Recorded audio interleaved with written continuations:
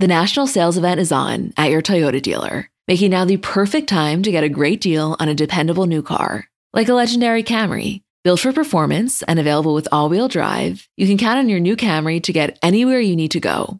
And with available features like heated seats and a multimedia touchscreen, you can stay connected in comfort and style. Or check out an affordable and reliable Corolla with a trim for every lifestyle. From the hip and agile sedan to the sporty hatchback, there's a dependable Corolla built just for you. Plus, both Camrys and Corollas are available in hybrid models. So no matter your style, you can drive efficiently and affordably. So visit your local Toyota dealer and check out amazing national sales event deals on Camrys, Corollas, and more when you visit buyatoyota.com. Hi guys, I'm Emma. And I'm Julie. And we're the girls behind Comments by Celebs. And welcome back to another episode of our Kardashian bonus show. Hey, Jewel. I am. I really liked this episode. What'd you think? I did too. I really enjoyed it. I feel like it was special in a way. I just felt like, obviously there was a lot of sentimental value, but I also thought that even in the moments when they were kind of more confrontational, it was very real. It felt very symbolic of the show ending, and I just thought for the most part it was a really enjoyable watch. And even the scenes where Kim and Kourtney were fighting, it felt so raw and honest that there was still that element of enjoying the show, even if you didn't enjoy the topic of conversation or you didn't enjoy seeing them fighting. Aren't you a little surprised that Kourtney allowed that scene to go in? Yeah, I was going to ask you that. I was really shocked, actually. Me too, because, I mean, obviously we'll get into this when we talk about that scene, but when she was talking to Khloe, she made a comment kind of like, why would Kim want to represent me in that way? Basically meaning, why would she want this to be filmed? But at the end of the day, she has a say. She's an executive producer. So I have to say, I guess I give her credit for saying, fuck it, this really happened. And I know I'm going to get absolutely destroyed on social media, but this is real life.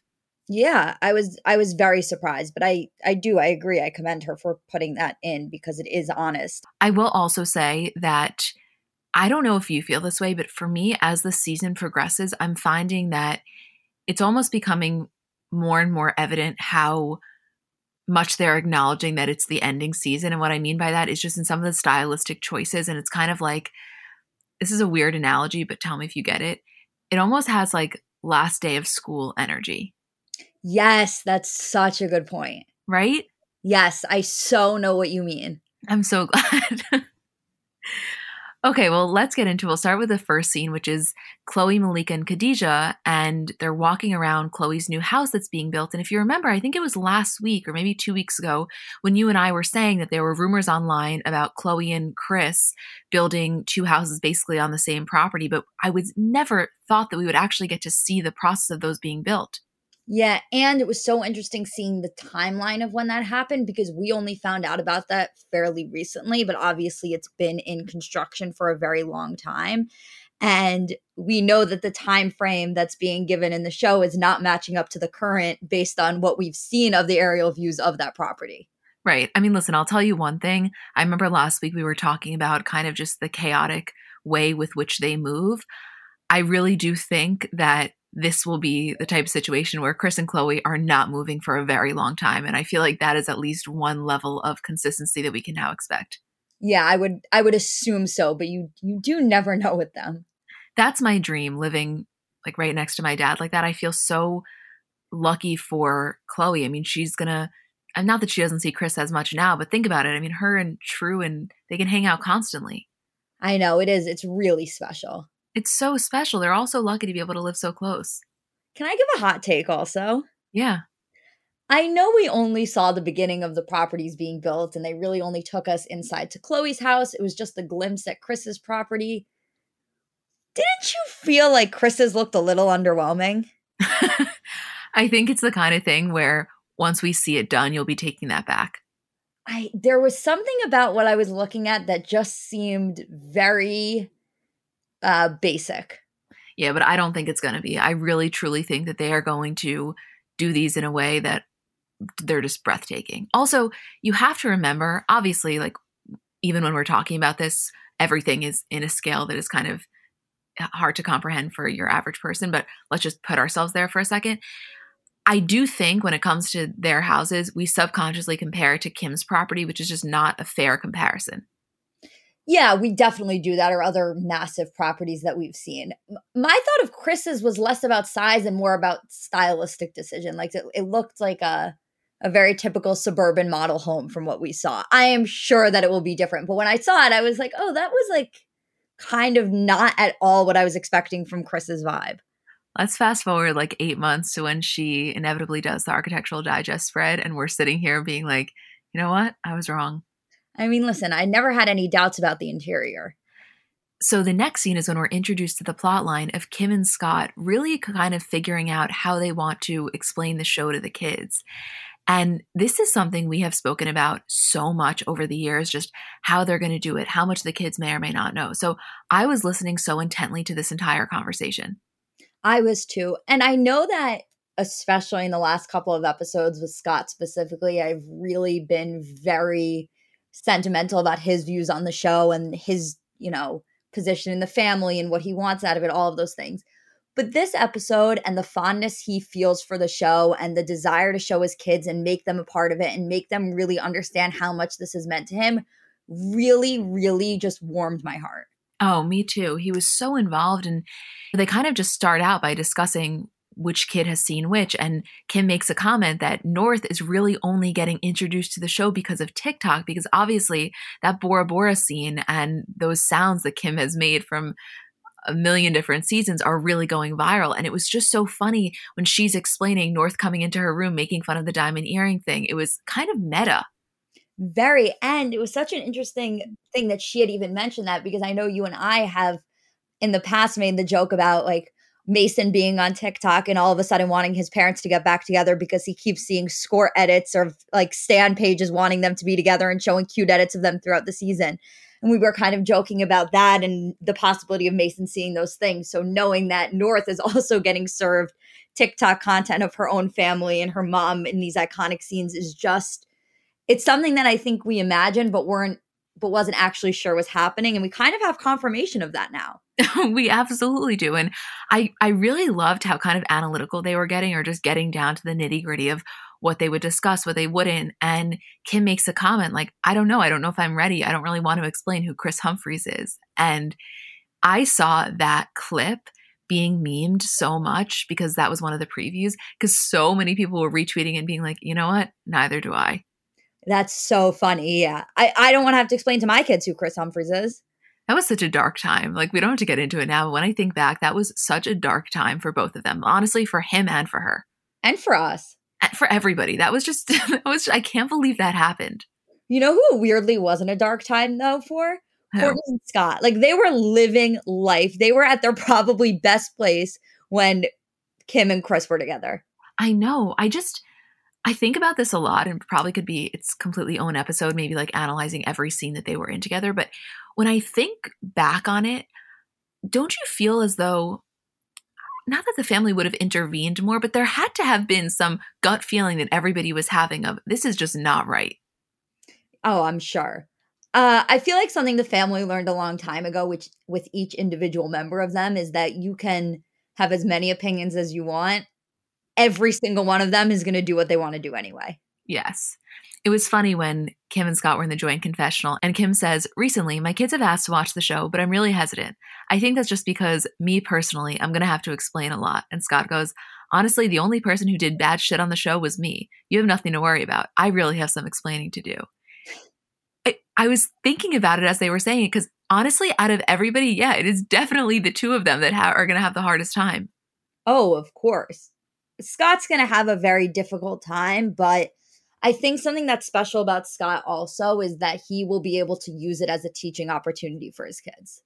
Yeah, I think for all of them. I mean, obviously with Scott, it's probably the most intense, but there are definitely moments in each of their lives that they're going to eventually sit their kids down and show them. It's just unbelievable. I mean, I know Scott refers to it as kind of like the most luxurious form of home videos or whatever he said. And I always think about that, even no matter how much embarrassment or things that you may have not wanted your kids to see, I think to me, the good always outweighs it, because there are so many memories. I mean, I would do anything to watch my mom when she was pregnant and my dad like handling that together. I mean, that's amazing for Mason and the kids.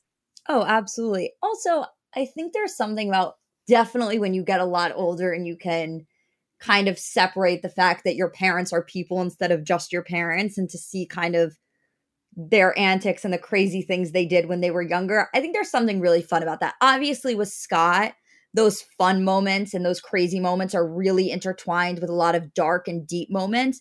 But I think as the kids get older, not only will they be able to understand what was going on at the time in a way that Scott can really teach it and explain it to them, but they can also see some of the ways that like their dad was this fun person that they didn't really get a chance to know that well. Yeah, totally. Also, it was funny when they were kind of talking about the kids' reactions to the show ending, because Kim was saying they were relatively unfazed. You know, it doesn't matter that much to them. And Scott was saying, I mean, yeah, they've been kind of born into it. He's like, imagine if we were born with cameras in our face. And I know we all clearly know that, but when they're talking about it, it just for some reason frames it differently. And you really can kind of try to like transport yourself into Mason. And I don't know, it's hard for me to even kind of imagine what that must be like.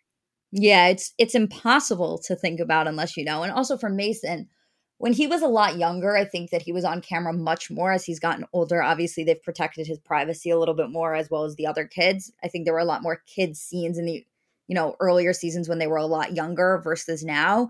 So I'm sure to an extent Mason's very aware of the cameras being around him, but it's not as much as the rest of the family feels. Right. But I still think, you know, even if they themselves are not being filmed, just every single day to have a camera crew in your home is kind of wild. Oh, definitely. Wasn't it funny when they have the Truman Show realization and you see Kim say true and they both have this moment of like, did we just do something here? Yeah, that aha moment where they're like, why don't we call her that? Why don't we call her Truman? Yeah. Okay, we'll get to the scene when they're at Chloe's house in a second, but I just quickly want to mention that interaction between Chris and Chloe when there's construction and the whole thing, because this kind of sets us up for the plot line about how there's a lot of negativity. And it's interesting. I know it's kind of twofold, because one of the things is a little bit more in terms of the way that they communicate with each other. And then the other one that Chloe's talking about is just Chris harping on the negative in general. I never, ever get that sense from Chris. And so for Chloe to talk about it as if it's such a thing that is so present kind of took me by surprise. I don't know if that sounds naive. Yeah, I was actually thinking that as well, where I was like, I can't really specifically think back on a time where Chris was like outwardly negative that it was noticeable. Obviously, it's their own experiences and their mom, and they would know better unless this is just being used as a regular plot point. But it wasn't like anything specifically stood out to me where when they were talking about Courtney and Courtney saying, you know, I'm guilty of this as well, and Kim's kind of making a comment that she's the queen of it, that obviously I was like, yeah, I obviously know that to be true. But when Chris was saying it, or they were saying it about Chris, I was like, that's an interesting point that I feel like hasn't really been brought up before. Yeah, we'll talk more about that as it goes on. But this entire thing, I don't know. I was just a little confused on it, although I don't think that it was like just for the show, because the way that they were all talking about it, it seems like, I guess, more of a present thing that maybe we just don't see as much. Or that we never picked up on. Although I will say, Chris had every right to be annoyed about that construction. Julia, I was going to say to you that that scene, since we watched it last night, was foreshadowing for this morning. Let me just tell you guys, Julie and I tried to record the podcast for the last 4 hours. I almost started crying, which I never really do. I was just so overwhelmed and anxious. So I don't want to jinx anything, because so far everything has been kosher, but I really understood her frustration. Me too. It was perhaps the most relatable part of the show of any season for me. No, honestly, same. It was too relatable. I wish that it wasn't so relatable. Trust me, same.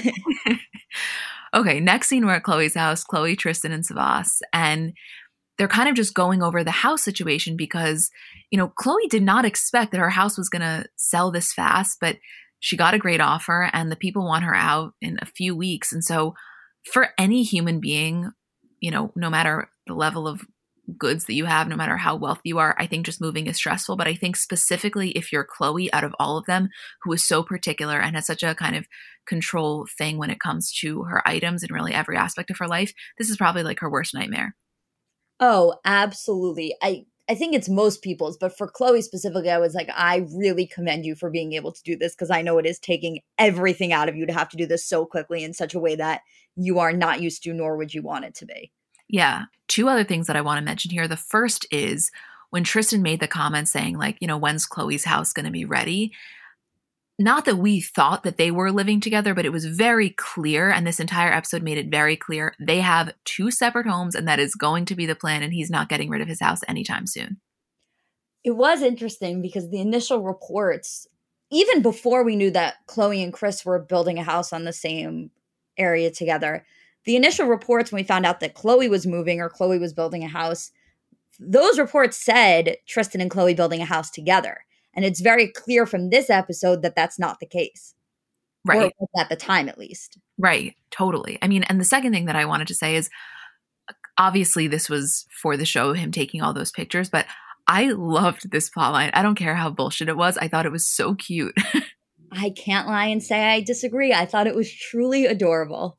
I know. And, he's taking a photo of the weekly flowers and the security system and all of these things that honestly, as anybody, but I think specifically as a woman, are just really important to little aspects of the house that make you feel at home. Yeah, absolutely. When he looks at the paper towel holder and he's like, oh, this is going to look great next to my sink. I'm like, that is literally from Crate and Barrel. Like, you could get that anywhere, Tristan. He said my double sink. Yeah, right. So next scene, we're back at Chloe's house. It's Chloe, Kim, and Scott. And this is the continuation of the whole thing with the kids in the show. And I'm just going to read exactly what Scott said. He goes, so remember when we were talking yesterday about how the kids haven't seen the show, but eventually, overall in their lives, they're probably going to see different parts and pieces, whether they sit down and watch it or they see it on their phones, computers, iPads, whatever. I was thinking before everything ends, I wanted the kids to see where they came from, kind of, where you guys were born, where you grew up. And this is kind of when they start really going down the list of all the different places that they have lived and, the dash locations and just different spots that have been filmed throughout the show that really were so crucial to kind of their journey and rise to the top. Very much so, yes. I loved this one little interaction when Scott is saying to Kim, we have to go to your house in Beverly Hills. I love that house. The one, you guys remember that house with the driveway and that gate. And Kim's like, we thought that I made it, guys. She goes, and I did, but we were like, oh my God, I couldn't believe that I could have afforded that house. And I so vividly remember exactly what she's talking about and kind of just the collective excitement and almost awe that they were all in over the fact that Kim had bought that house, which of course it's a beautiful house no matter what it was back then and it is now. But it really just shows the evolution of their wealth. Oh, very much so. And Scott makes a comment like, we couldn't even believe that it had a gate, let alone that you were living in Beverly Hills. And it is always so funny to me to hear them look back on that, because I think at the time when they presented that, they were all really in shock about this house and really so excited for Kim. But it's just interesting to hear their personal perspective, especially in retrospect, about how they viewed that situation. Because for me, I don't know if I viewed her living in a Beverly Hills house as anything other than the natural progression. And for them, it was very much like, we cannot believe this is our lives. We never thought we would get here. I honestly think that I do remember that. Because I feel like, something we talk about a lot now is how, in a way, they're just a little bit jaded or desensitized. There's nothing really material that excites them. And that to me is similar to how I perceived Kim to feel about her Bentley. It was like all the same kind of thing of like, holy shit. So I feel like she did kind of portray that. Personally, for me, I just remember that. No, I do too. I think for me, I was like, I think sometimes when I watch them be excited about things, because I have the knowledge that I know they're so jaded, even in those earlier seasons where they still were living in a beautiful ranch house in Calabasas and surrounded by so much wealth, and Kim was best friends with Paris Hilton, and you had that knowledge. For me, sometimes when I used to watch them, I would view their excitement about things as being like maybe a little bit for show, just to seem somewhat relatable. Obviously, it was outside of the realm of relatability for the average person.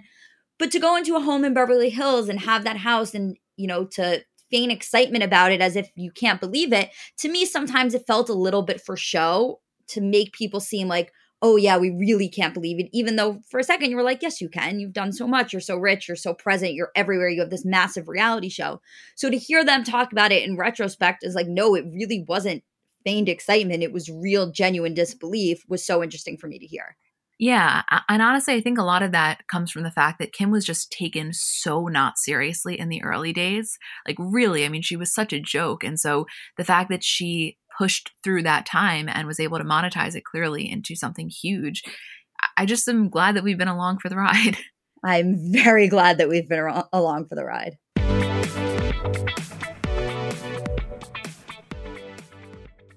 So I'm a big fan of transparency across all aspects of life. Like, generally speaking, there's pretty much nothing I wouldn't rather be told straight up. But specifically when I'm buying something or paying for a service, I just want to know what I'm getting myself into. And oftentimes there can be so much nonsense or so much yada yada. For example, sneaky terms hidden in the fine print of contracts, or bills that randomly go up without properly alerting you, or budget airlines with cheap fares but then exorbitant fees to make up for it elsewhere. And we just should not need to be dealing with this type of yada yada in our lives. And yes, you could read every single word of every single contract, and that's one way of avoiding it. Or you can go with a trusted brand like Metro by T-Mobile that helps you to get ahead and not pull you back. That's right. You don't take yada yada from life, so don't take yada yada from your wireless provider. Metro by T-Mobile has no contracts, no credit checks, no surprises, and nada yada yada, which honestly gives so much peace of mind. Like, you shouldn't have to compromise for an okay option with sacrifices when you really deserve that full transparency. Stop by one of over 6,000 Metro stores nationwide.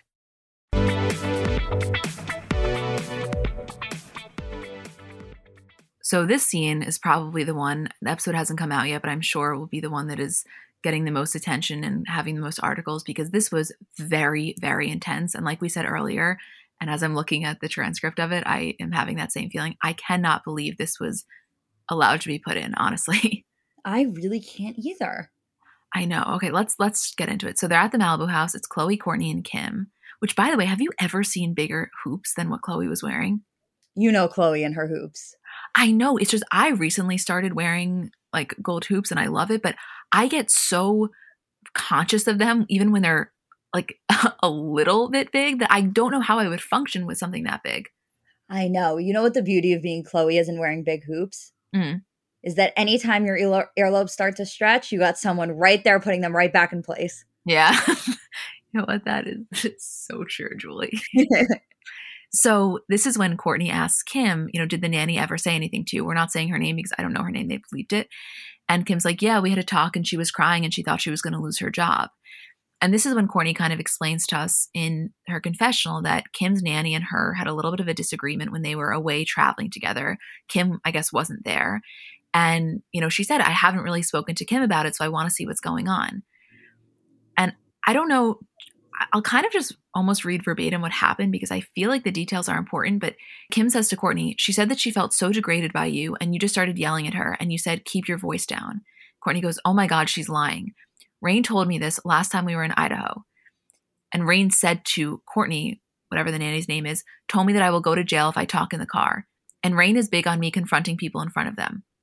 So even Sane, whoever, he'll say, Sane said this, can you please talk to him? Or Penelope said this, can you talk to her? Like he wants to know that I have his back in front of him. So he said, can you say to her right now that what she said to me last week about me going to jail? And Kim says back to her, but it should have been in private. The nanny said, I wish she would have tapped me on the shoulder and said, hey, something's really bothering me. Can I talk to you? And we could have talked about it in private, but for her to yell, meaning the nanny said that about Courtney. And Courtney responds, not even 1% that I yelled. Chad was so shocked. He's a pastor. And he was like, I cannot believe that she would even speak like that. She's the one that raised her voice, which is why I said, lower your voice. Kim says, I mean, she went in the other room and was crying and making plans to go home. And I said to her, you're not fired. It's okay. We're going to talk about this. Courtney says, if you think she works for you, that's totally fine. She would never work for me with the way she acts. That's totally your choice. So she just said, Rain, boy, you're a liar. And I was like, excuse me, you're going to call a 5-year-old a liar? Kim says, yeah, she definitely shouldn't have said that. But she told me that, if you would have tapped her and said, hey, can we not talk about this in a very public restaurant? Courtney says back to her, no one could hear how loud I was talking, though. I said it very quietly. And then you can see Courtney kind of getting increasingly upset. And she says to Kim, okay, I don't want to talk about this with you because you obviously don't get it. Kim says back, I like her. She's not getting fired. I like to keep my staff for a long time. So that's how I feel. Courtney goes, so keep her. She will never be around my kids. Kim says to Courtney, you can't even keep a nanny. This is when it really escalates. And Courtney goes, okay, shut the fuck up, honestly. The way you're talking is wild. And in her confessional, you can tell Courtney's really upset. And she's basically saying that Kim is kind of throwing lies. And Courtney's walking away. She goes, you just keep projecting all your bullshit onto me. Kim goes, I have none. Courtney goes, Kim, look in the mirror. Kim says, I do, every 5 minutes.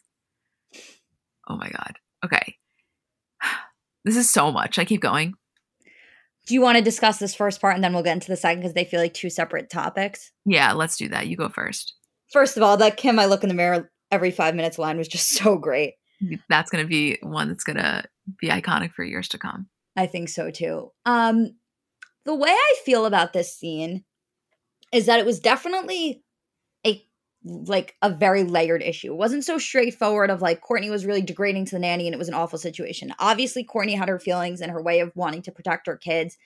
And we weren't there, but Courtney probably went about it a wrong way, in a way that she thought was protective of her children, especially Rain, who, according to Courtney, is very big on things being said in front of him, which is very advanced for his age. And I think we can understand that Courtney, as a parent, would want to honor what Rain's wishes are, especially when he's showing his emotions in a way that she wants him to feel protected. And I completely understand that.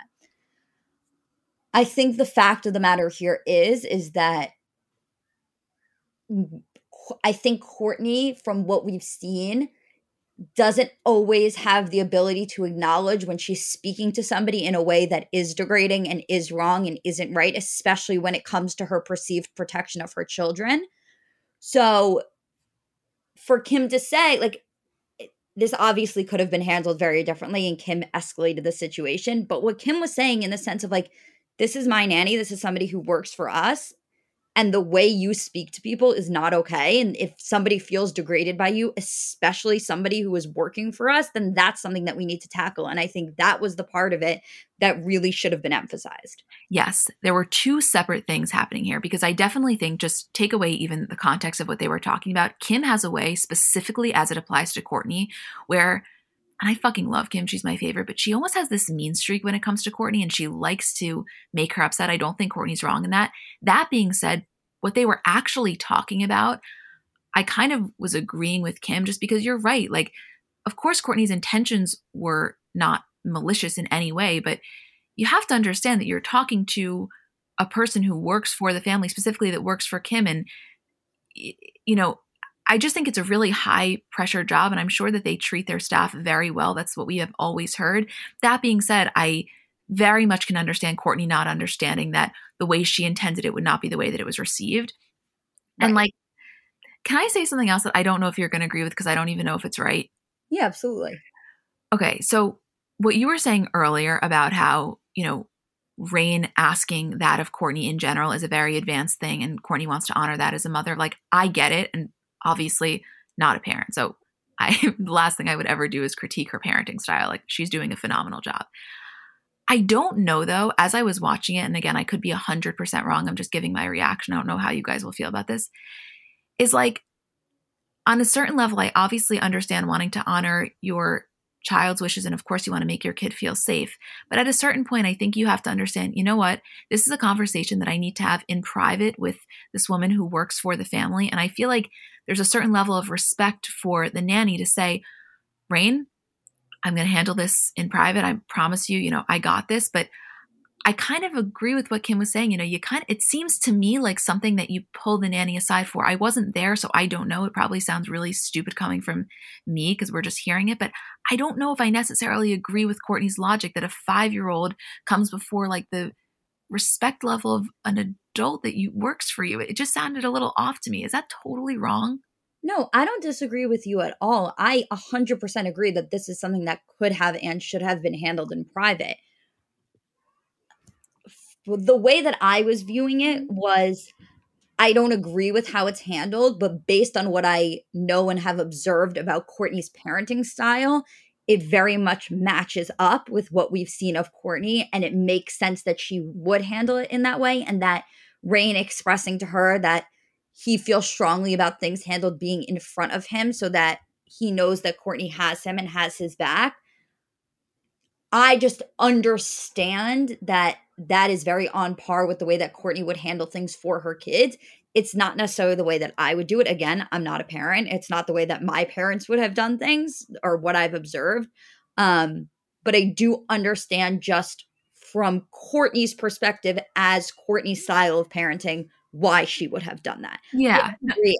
I've been like, obviously I was a babysitter for a very long time. I've been in situations where you are with the kids and the parents, and I think anybody who has been in that situation can understand that it is not always the most comfortable position to be in when you're watching someone else's kids and their parent is also there.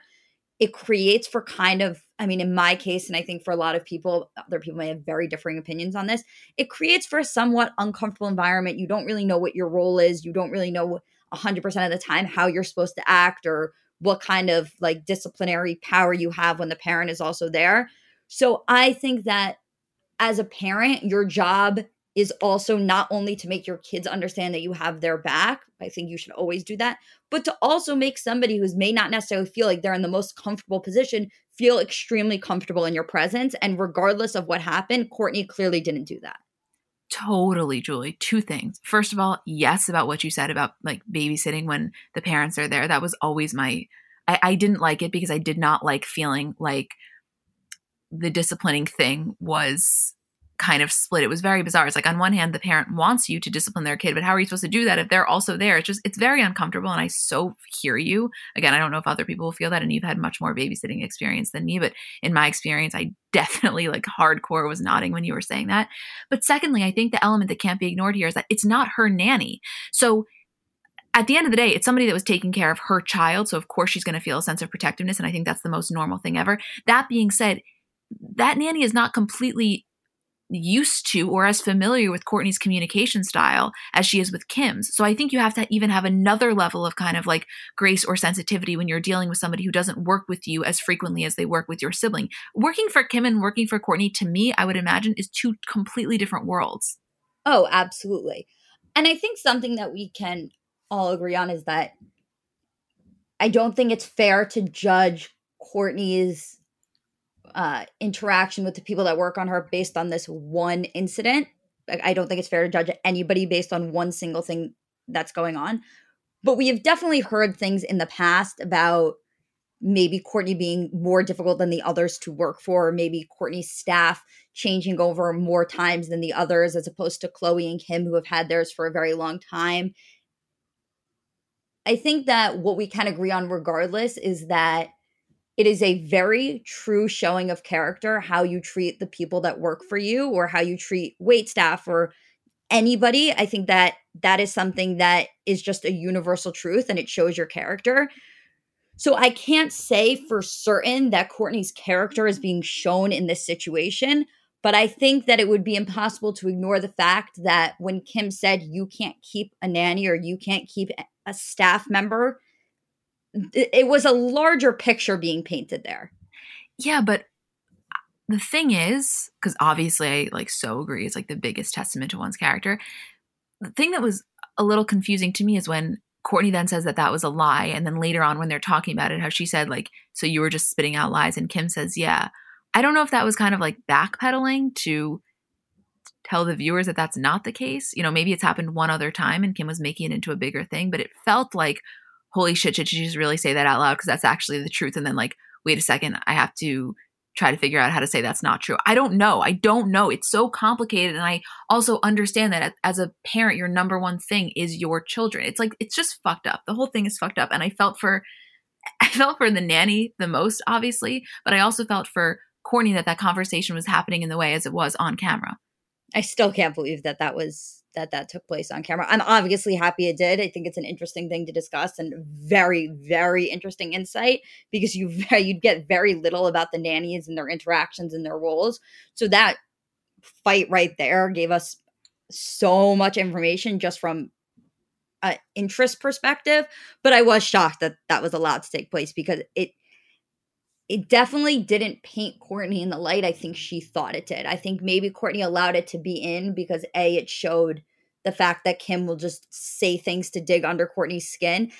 And by the way, even if that is true and Courtney was trying to play it off as it isn't, it was clearly a sensitive subject for her and something that she's not proud of. So even Kim throwing that out there just to hurt her, it's not necessarily she was throwing it out because it was a lie, but she was definitely throwing it out to be very spiteful and mean. But I think for Courtney, maybe the reason that she allowed that to be in is because it showcased her as a parent and maybe a parenting style that she feels really strongly about showing off. I'm not 100% sure, but I was shocked that they allowed that to be in. Julie, same. Like, honestly, I'm going to throw that in my top 10 most shocked moments of things that were included. I don't know if people will agree, but I kind of do too. I don't care if people agree. That's how I felt personally. It was just because, like, this is why it's so, this is why when you're watching Kardashians, you have to, like, think of it in such a different way than watching any Housewives or any Bravo show. Like, at the end of the day, they have the final power. That's why it's more shocking. Right. Yeah. So anyway, going back, when Kourtney goes away and Khloe kind of goes to check on her, Khloe is saying in her confessional that 90% of these fights escalate because they start throwing insults back at each other, getting negative, and just that, like, there's this heavy, disgusting negative energy and it's infects everyone. And so Kourtney's crying in the bathroom. Khloe goes to check on her and Kourtney's saying, like, it's fucked up. She's the person that uses shit against you. You know, it makes me question, why would you treat your family like that? Why would you want to portray me in this way that's not even true? It's just bizarre. And they're all now, I mean, Kourtney and Khloe, both together and separately in their confessional, are acknowledging that there's a lot of negativity. And again, I just want to make the point, I always knew that to be the case between Kim and Kourtney, but the fact that they're all making it out to be as if it's this thing that's looming in the family is not something I necessarily thought was running as rampant as they made it out to be. So I was like, oh shit. I think the idea that you just dig the deepest, especially in sibling fights and sister fights specifically, as the middle of three girls, I can tell you that there is a lot of times where you know that you can just say whatever is going to hit the hardest because A, you got to be forgiven at the end of the day and it naturally will happen. And B, that boundary that you have when you're speaking to other people that aren't your siblings stops you from saying most things when you're in a fight. It's like that voice in your head pops in when you're talking to somebody who isn't your sibling where you say, like, okay, can't say that. That's too far. I find oftentimes this is such a universal thing that when you're fighting with your sisters or you're fighting with your siblings, that voice goes away because you know you have free reign to kind of throw out whatever you want and there won't be really lasting consequences for the most part, depending on your relationship with your siblings. So what they were experiencing and what they were saying was obviously very specific to the way they fight, but was also very universal at the same time. Right. I mean, I'm an only child. I can't relate to that, but I hear what you're saying and I've definitely been around it enough. For me, it was like, in addition to just the sibling dynamic, I felt like they were hinting at a level of negativity that was just there in general. I mean, they even discussed it with Chris. And so it's just, I don't know. It seems like maybe it was heightened now more than ever. And I wonder if that's just because a bigger life, bigger problems, you know, when they had less and there were less nannies and less staff and less security and less things, maybe the fights weren't as intense. And I don't know. Yeah, I don't know either, but I definitely think in recent seasons we've seen maybe their fights intensify, but fights have always been a thing that they've had. It's definitely been a part of the show. So I think that in terms of the negativity that they're talking about, maybe it's not general negativity as we would view it, but it's just in the way that they interact with each other, where sometimes they'll just throw things out and a lot of times it escalates into a fight and a lot of times they just let it go so it won't, but they're obviously upset. I wouldn't say they're negative people. I don't think they have a very negative view of the world. That's not a way that I would describe them, but definitely in their interactions with each other, they dig very deep and they hit where it hurts the most. And that's the negativity I think they're talking about. Yeah, no, definitely.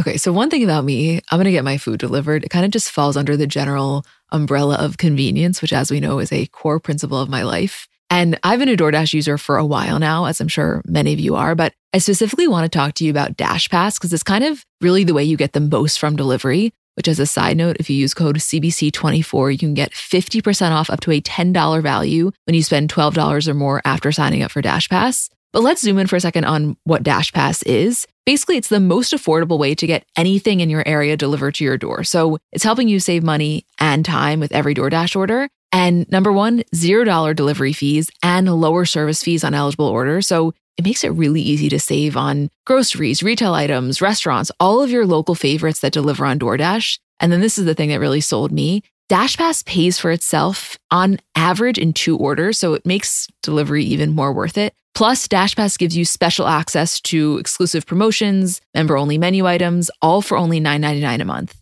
Get more from delivery for less. Sign up for DashPass today only on DoorDash. Use code CBC24 and get 50% off up to a $10 value when you spend $12 or more after signing up for DashPass. Subject to change. Terms apply.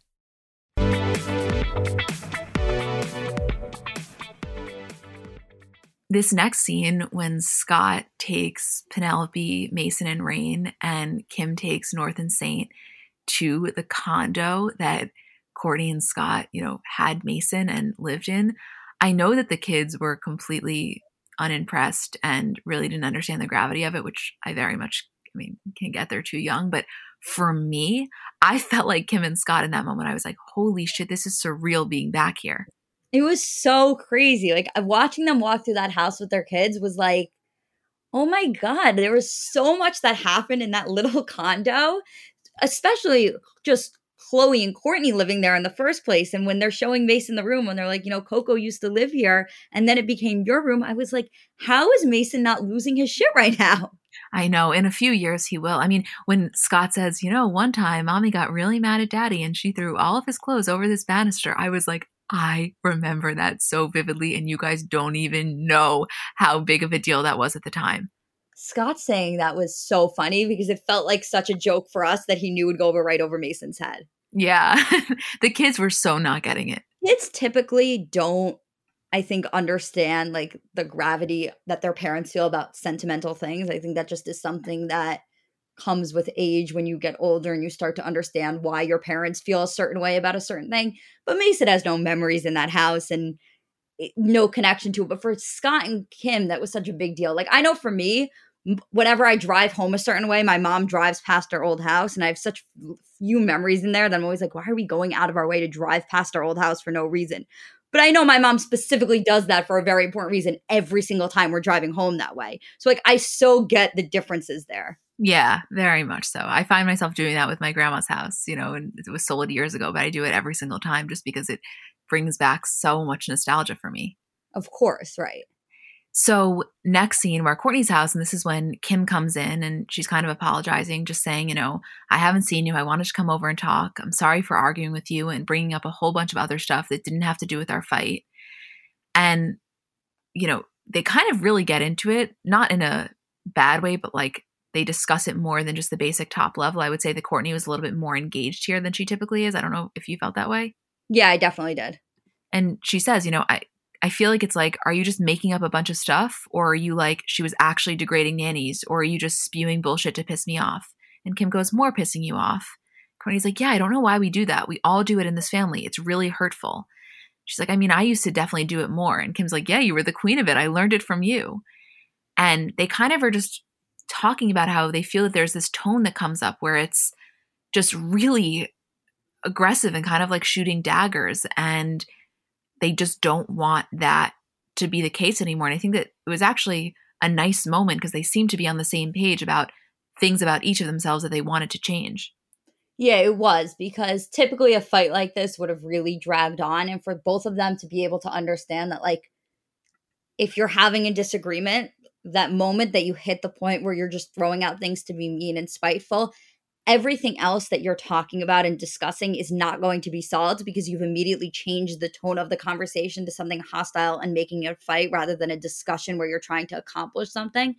And I think for both of them who were really trying to get their point across in this moment and trying to make a point that didn't need to be a fight, both of them really recognized that it was so counterproductive for them to just escalate the situation, specifically Kim, which is why I think Kim very much went back and was the first one to apologize, because she was like, this isn't helping anything. And for her to get to that point was, I think, a lot of self-realization for Kim, because she typically doesn't do that, especially with Courtney. Yeah. Don't you kind of agree with what I said earlier, that it seems to be like there's this mean streak with Kim that only comes out as it applies to Courtney? Yes, because I think Kim just mimics what she expects of Courtney, or what she has expected of Courtney in the past to do. So, I think for Chloe, who's a little bit more sensitive, they never really fight with her that way, because I don't think she typically escalates it to that point. But with Kim and Courtney, they both do that, where they'll just throw out whatever is the meanest thing they could possibly say. And I think in this circumstance, Kim is probably typically used to the fact that she'll serve something mean out and Courtney will give it right back. And instead of doing that this time, Kim said something that maybe crossed the line or hit a really sensitive subject or a really like deep point that she didn't have to hit. And instead of Kourtney reacting that way, Kourtney just kind of removed herself from the situation. And I think that left Kim with a lot of guilt about like, okay, if she's not going to give it back to me, then I can't be the one to serve it. Yeah, that's exactly what happened. Exactly what happened. Right. Anyway, we're at Chloe's house, just really quickly only mentioning this scene because, you know, she's FaceTiming Chris and just showing her the house cleaned out. And, you know, this was kind of the first house that she bought on her own. And I wouldn't say that I, like, as a viewer, feel necessarily connected to Chloe's house. There are definitely houses that I would feel like I know better than hers. I know that's a weird thing to say, but just through the show. But you could tell that it was kind of emotional for her, which is very understandable. Oh, that's interesting because I feel very connected to Chloe's house. Really, you do? Yes, very much so. I think that, well, first of all, she's been in that house for a very long time. Most of the other ones, there's like a very high turnover rate with houses, although Kourtney's been there for a very long time too. But I think so many of the Keeping Up with the Kardashians scenes have taken place specifically at Chloe's, especially her backyard. I think we know the layout and the ins and outs of that house better than the other houses because of the amount of filming that's taken place. And we just recently watched her go through this whole renovation where she changed so many things about the house. So to watch her sell it, I was like, oh, I really very much feel what she's going through with this house. It feels more sentimental to me than the others. Obviously, like, it's not as sentimental as, say, Chris's old house or the original Calabasas Ranch. But I think that Chloe's house is definitely one of the center points of that franchise.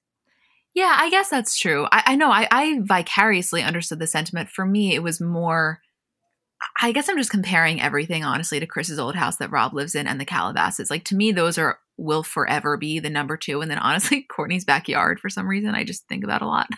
I love Kourtney's backyard. Like, even Kim, she's had this house for a while now. There's no like attachment there. It's just it's too sterile for me to feel that sense of warmth when I think of it. Yeah, but Chloe's house feels warm to me. It does feel warm. It does feel warm. Aside from, I fucking hate those floors. I hate like that dark black lacquer, whatever you call it. Lacquer floors. Yeah, I do too. It's not my taste. Also, it's so shocking to me that she has those because she's so clean and like hates any sort of a mess. And those floors show everything. Every scuff.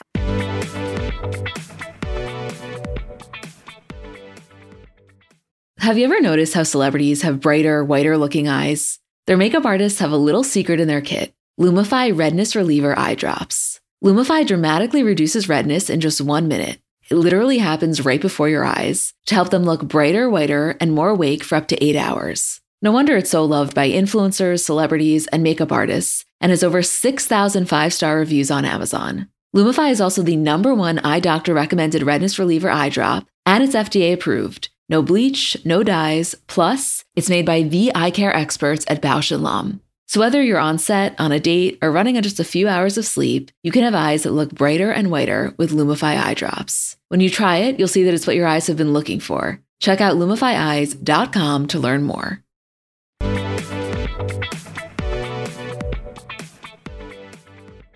Next scene, it's Kourtney, Chloe, and Scott. They're back in the Malibu house. And this is when they kind of have the idea of the negativity jar. So anytime there's something negative, they put money in it, and they're going to make it a full family exercise. Nothing really to mention here other than Kourtney making that comment about like the shooting pain in her vagina and Scott asking about it and me turning into like a 13-year-old in 8th grade.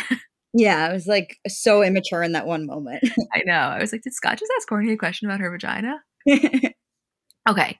Next scene, we're at Tristan's house. Chloe comes in. Tristan and Savas are already there. And you see she's kind of very impressed by the way that it smells and all the little details that he's added. And it was really sweet. I mean, I know in this moment she wasn't necessarily showing appreciation. She was more so just being very observant. But I felt like Tristan was the equivalent of when you're a little kid and you redo your room and you show your parents and you're kind of like sitting there just waiting for them to say something really good about it and like to compliment you on the new design that you did. That's how I felt. That is such an amazing comparison. Thank you. That is exactly what it was. Tristan's also so funny to me in this moment where Chloe's walking around and she's like, you got these new candles. And he's like, yeah, I just saw them on Pinterest. Like, who taught Tristan about Pinterest? I know. She's like, are you on my Pinterest board? it was very sweet. I can't help it. I thought the whole thing was really sweet. Him organizing the pantry with the labels and the drinks in the fridge. Like, it was exactly what Chloe is. But I have to say, what was really surprising for me is when he first started doing this and taking the photos of the house, I thought he very much was going to make the point of being like, why don't you stay here instead of moving into the rental? Like, it's perfectly great and it has everything you like and your fresh flower deliveries every morning and your drinks are organized. But it was more so that she felt comfortable when she does come over rather than like, please live here while you are waiting for your house to be built. Which I guess I also appreciated because it wasn't any pressure on Chloe. It was just like, I want you to be able to feel comfortable. Yeah, I was like fully not expecting what happened. I thought it was going to be much more of a push for her to move in there, but I actually appreciated this better because it was like, when you are here, I want you to feel at home. But the thing with them, like the Kardashians women specifically, is they do each have things that make their homes that are very particular. So with, Chloe, it's the cookie jars or whatever the thing is, it's the flowers. And probably more than your average person, those are very important to them, specifically to her. And so you're allowed to dislike Tristan or be pissed at him for the cheating stuff and also simultaneously think that this was a cute gesture. And I would be lying if I said this isn't a cute gesture. Yes, absolutely. So next scene, we're in Kim's theater room with Scott, Kourtney, Kim, and the kids. And, Scott is kind of telling them that they had clips put together where the kids were in. And, obviously I think the kids started to get it, but not fully. Again, they're just too young. But for me as a viewer watching this, I thought this was such a special moment, not only to watch it, like, let's say this was just a YouTube clip, I would have watched it and felt definitely a sense of nostalgia, but to watch them watch it with their children, to watch Mason sitting next to Kourtney while she literally pulls him out of her to deliver him was really, I thought, a very special experience. I did too. And to watch all of them kind of sitting on the couch crying with their kids watching it was so sweet. And I did feel like the kids were gaining a level of appreciation that the house just obviously didn't provide. And I think as a kid, especially when you're a really young kid, to view yourself as a baby or view your siblings as a baby is a very crazy experience. And I'm sure they've seen a bunch of home videos and home tapes, but I think they were really starting to grasp what it was like for their parents to watch this back, especially Kourtney sitting there crying and Penelope's asking her why she's crying. And Kourtney's like, why are you crying? She's like, I'm not crying. My eyes are watering because it's so gross because they're watching the scenes where they're giving birth to Mason and Penelope and North. And it was just so sentimental and so sweet. And to watch Scott in those scenes where him and the kids are babies. And it was just, I was so happy to be able to see them do this with their kids. It was really special. I so agree with you. It was a really beautiful moment. And I just think no matter who the family is, any family that you watch for 20 seasons that let you into their lives in as deep of a way that they have, you just feel a sense of connection. And it was very cool, honestly, to feel like you were there for those things. You're not seeing these videos for the first time. You remember that and you're excited to watch Mason watch it because you remember watching it when you were, younger. Yeah, absolutely. I have to say my mom recently put all of our home videos online and she has them all on this one app, and to be able to have those is the most special thing in the entire world. And as they get older and older, they're obviously going to appreciate that more. Plus the fact that on top of that, it is just an iconic show that was shot in the highest production value of any home video ever. It's just, I'm so happy for them that they're able to have that. As happy as I am for their parents to have that, for the kids, it's so special too, because they're obviously not going to have any memories of these things. Right. Totally. So next scene, we're at Tristan's house. I think I accidentally skipped the scene earlier. It wasn't that important, but just the one where Tristan and Kim were kind of talking and he was just explaining the changes that he made and how Chloe wasn't necessarily warming up to it. And, it was kind of funny. And you see Kim in her confessional basically saying Tristan just tries so hard and she just wants, I think, Chloe to acknowledge it a little bit more. So that one little dynamic, again, I think I accidentally skipped it, but it was just kind of fun to watch because we know that I think out of everyone, Tristan finds the most safety in Kim as it applies to talking about things with Chloe. Yeah, absolutely. I so agree. But anyway, they're there and, he's saying to Chloe, hopefully I didn't offend you by copying a lot of your ideas. I just wanted to make sure you felt comfortable for you and true. And Chloe's like, no, I'm sorry if I came off that I was annoyed. I'm not. It was just cute. I was just kind of confused. And it was sweet when they were in their confessional. And when she was saying in their joint confessional, you know, Tristan is so sweet and thoughtful and doing all these things to make me comfortable, I was like, it was kind of like when they say at a wedding when the bride walks down the aisle and everybody looks at the groom. I was just looking at Tristan because I felt like he was beaming. Like there's no time that I feel he's happier than when they're on camera and Chloe is outwardly praising him. Yeah, I so agree. Also, one quick thing that I picked up on that I'm not sure if it's right or if you even picked up on it, but at the very end of Tristan's confessional, when he says like, we're a team, I got you, and he puts his head on her shoulder and she goes, oh, was that the exact same confessional that they used twice, or did he just happen to say the exact same thing and put his head on her shoulder in the exact same way and her react the same way? So interesting now that you say it. Because that is exactly what happened when they were having the surrogate conversation. Yeah. I don't know. That's a really good point that I wish I looked up. It was very similar. I mean, listen, we know that they shoot the confessionals, you know, a bunch of different episodes confessionals the same day, obviously. So it's very possible, but it could have happened twice. I don't know. I'm sure somebody's going to now go watch it. We can't watch it because we're recording, but that's an interesting point.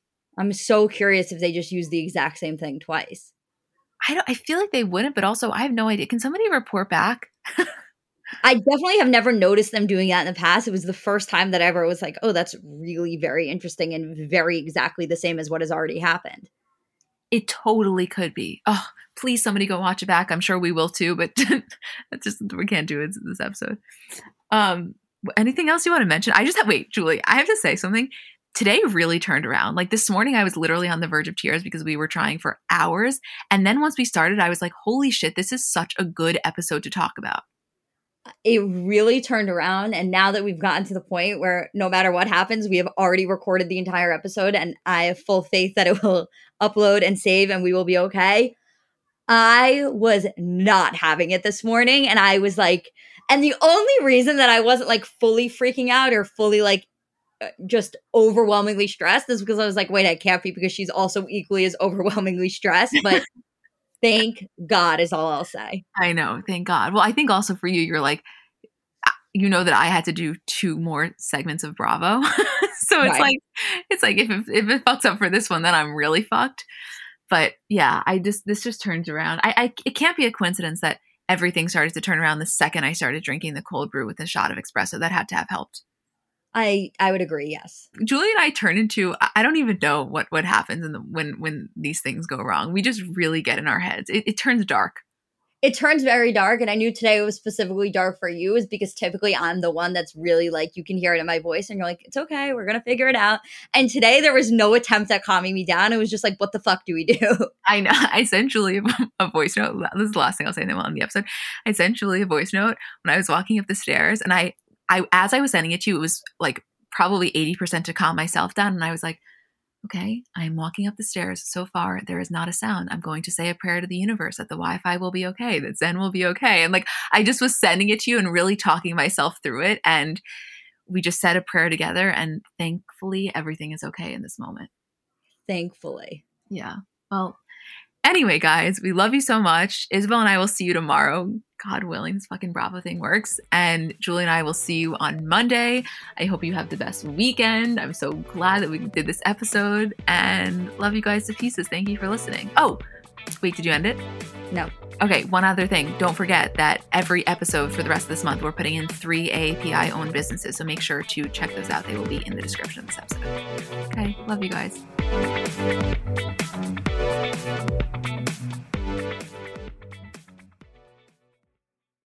Celebrate and save at Ashley's Anniversary Sale. With Hot Buys, your choice of colors starting at just $3.99. Ashley Sleep mattresses starting at $2.50. Plus, receive a free adjustable base with select mattress purchases. And shop top mattress brands like Stearns & Foster, Tempur-Pedic, Purple, and Beautyrest Black with 60-month special financing. Only at Ashley. Subject to credit approval. No minimum purchase required. Minimum monthly payment, down payment, tax, and delivery may be required. See store for details.